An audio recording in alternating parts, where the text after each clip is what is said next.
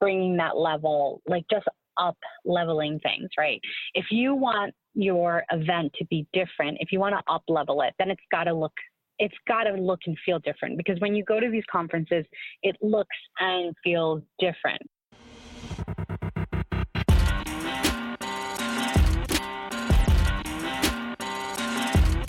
You're listening to the B2B Revenue Executive Experience, a podcast dedicated to helping executives train their sales and marketing teams to optimize growth.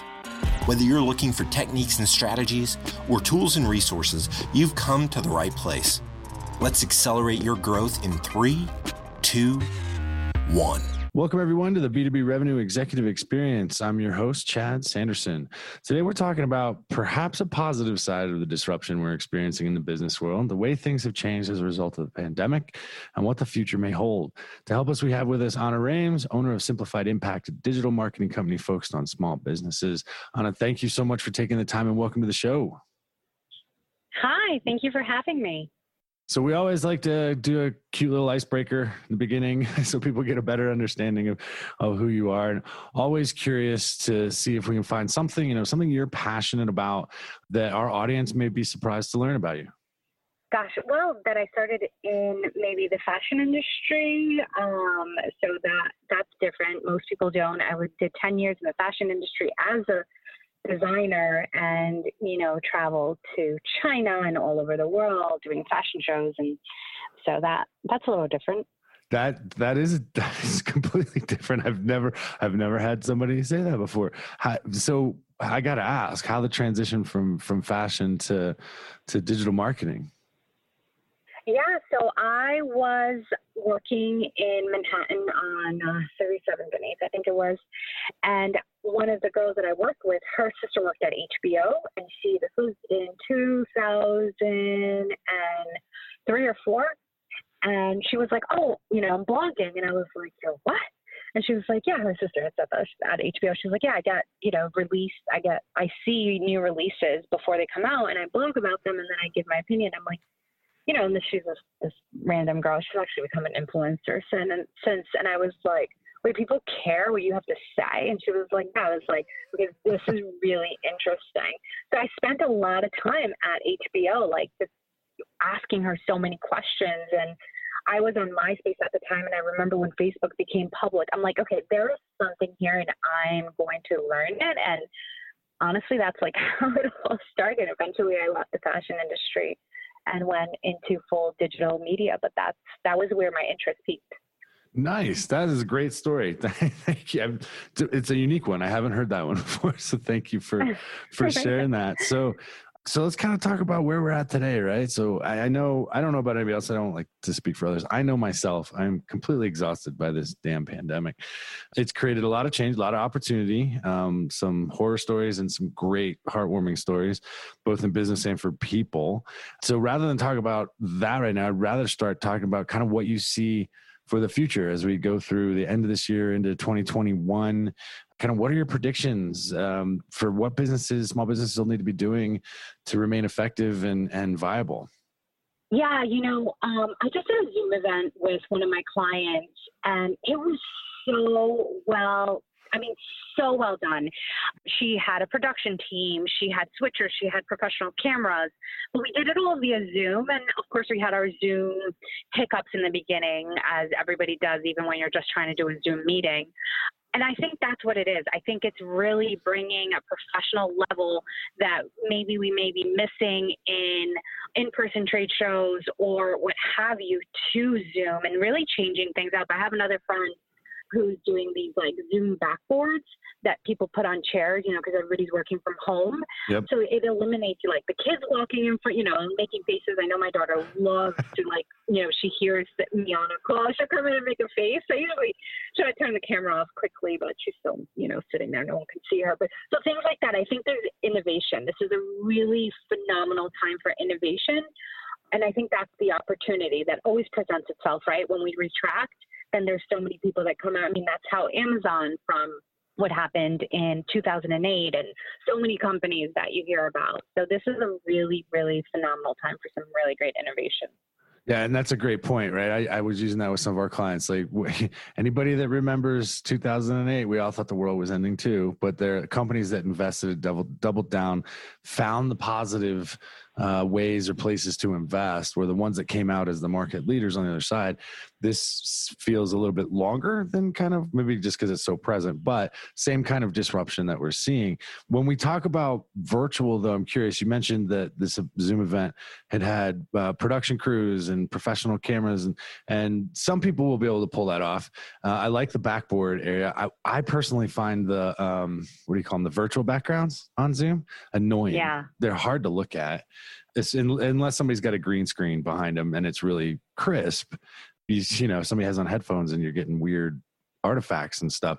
So are you working with clients to help them understand what it means to master the virtual environment, as well as kind of, hey, if we're holding these events and we're recording them, then we have assets that can be repurposed as well? Are these types of things that you're working with clients on? Oh, absolutely. Absolutely. We've been recording everything, and then we run it, we turn it into blogs and we take images. I mean, it really we've been doing all of that, just, recording it and yeah, turning it into different types of assets. And so that provides, that's one of those things where I remember, I know it was only 7 months ago. I remember back when we all were allowed to have events and be in rooms together and stuff. That was, there was a lot of relationship building that happened, but maybe not as much asset or long-term asset creation. And so people don't have those events and those trade shows, those networking events, can't do those unless they're virtual. How are you suggesting companies replace that or approach it differently? I mean, I was just actually talking to a client about this morning because she's doing a 3-day Zoom event. And, I've done some conferences that I would have attended. I did one just the other day on Zoom. I have to tell you that I pretty much missed 90% of the sessions. And I was like, I'll just catch the recording. And when I was on it, it was great. And I was like, oh, this is so great. But I knew, I don't know, I didn't block off my day. I should have. And if something came up that was, like when I'm at a location, if something comes up, I find a way to like make it not my problem. Right? I don't know. Maybe I'm the only one doing that, but there's this lack of urgency and importance, I feel like, that is happening with the Zoom conferences. And there are also so many. I feel like everybody is doing a conference. I don't know. I personally am not fond of them, even though the event we did with my client was really well attended. But again, it was a fun event. It was done very well. Like I wasn't on another Zoom meeting. And this is what the client was telling me, that, she did sit through her whole conference for 3 days, and it was just exhausting. And, I don't know. Zoom fatigue is real. Yeah. It's like, yeah, exactly. I know.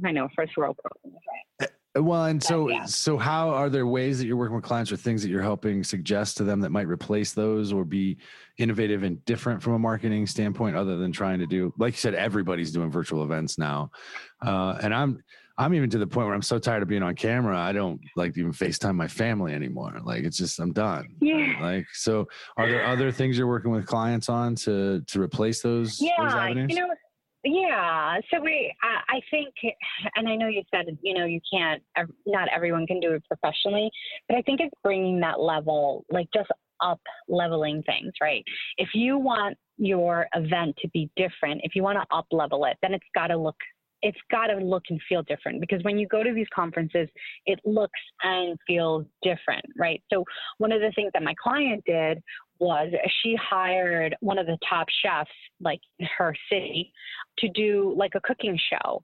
And then in between, like she wrote the whole script. Like, we did it together, but it was most of it. It's like, okay, this is how I want it. And then we said, okay, this is how we're going to do it. She layered in the marketing message, the message that she was trying to come across, because her subject is actually quite dry and boring. But she was like, oh, and speaking of this, okay, now I'm going to go to my PowerPoint and I'm going to talk to you guys about this. And she was dressed up, and, there were people, it was her and 3 other women, one of them being the chef, and they were having drinks and having fun, and people were following along. That's what you got to bring to the table. And I have another client that's doing something similar too. I feel like you have to bring that experience. Otherwise, it's just another Zoom meeting that nobody wants to go to. It is. I understand the urgency, and like every time I see a meeting pop up on my calendar now, I'm trying to figure out. All right, do I have to? Is this a Zoom one, or can I turn this into something where we just can talk? It becomes part of kind of the cognitive engagement with it. So I like the idea of the cooking show. That's one I hadn't heard before.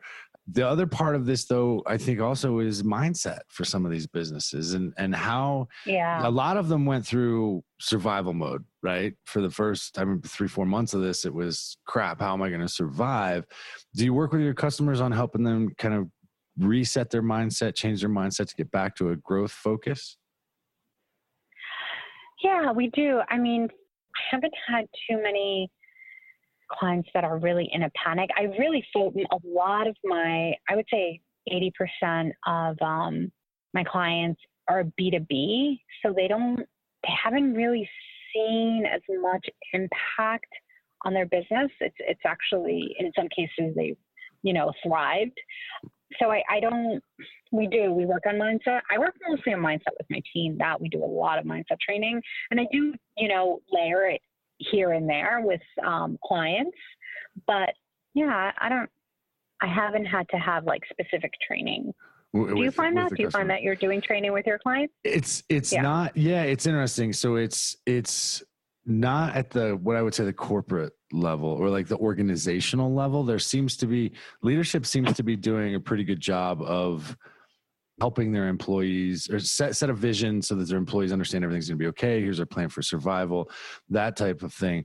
Where I see it is when we end up working with field teams, right? Teams that are out trying to sell or prospect, or even some of the direct marketers, the individuals, we've had to include a little bit more dose of mindset training just because of the oppressive nature of what's going on right now.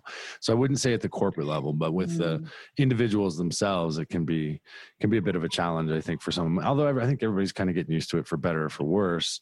Just kind of the new reality, which is now turned into a cliche phrase, which I don't even like using, but it is the truth. So, and when you work with your clients that are growing, because there are some great success stories out there, depending on the industry that you're in.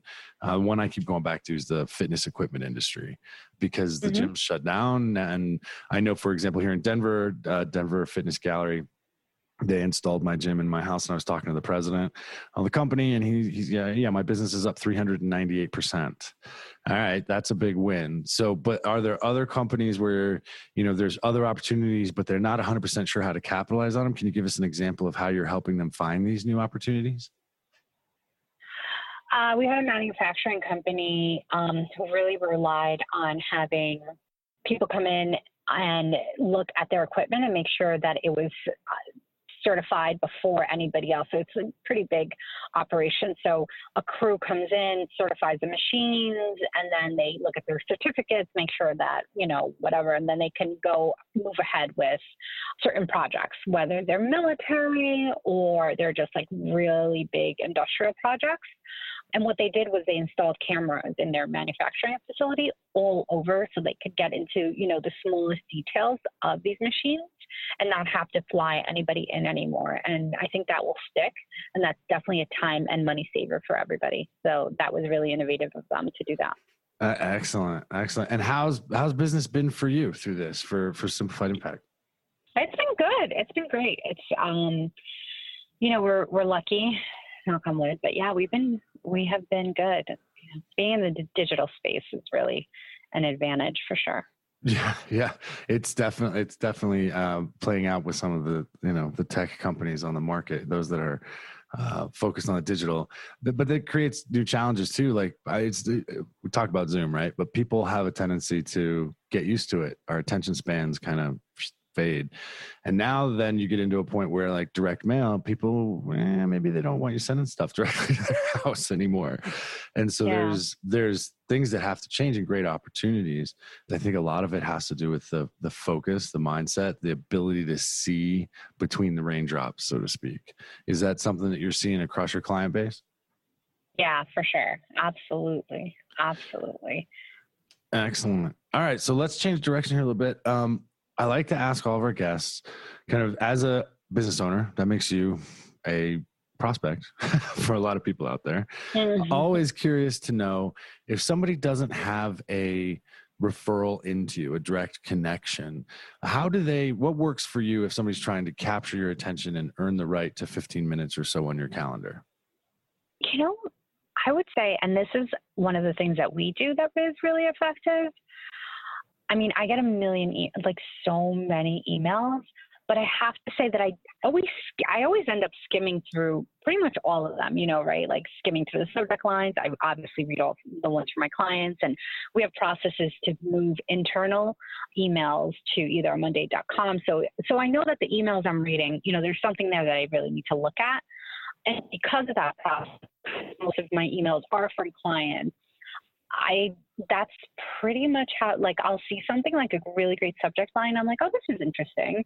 So I actually had a call today. Well, they canceled, but when I was supposed to have a call with someone who they just emailed me and they were like, hey, this product, blah, blah, blah. And I found it interesting. The second part, and we're doing this with one of our SaaS clients, I would say is Instagram. And I was telling her, I think 60 to 70% of the SaaS products that I have even just tested in the last year have come from Instagram, just, looking and staying on top of things or whatever. I feel like it's the new Twitter where people, before getting all their news from Twitter, yep. Instagram seems to be filling the bucket. So I would say those are the two best places. I don't really watch TV or YouTube or anything like that. I do read a lot, but I would, probably Instagram and email.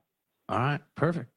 And so, Anna, if a listener's interested in talking more about you, learning more about what your organization does, where's the best place for us to send them for you? Just to our site, simplifiedimpact.com. We have a new site that we just launched and just a bunch of things going on. We have some new events and things that we're going to be doing. So, yeah, I think. All right. Simplifiedimpact.com. Yeah. Perfect. Well, Anna, I really thank you for taking time and being on the show today. It's been great. It's been an absolute pleasure to have you.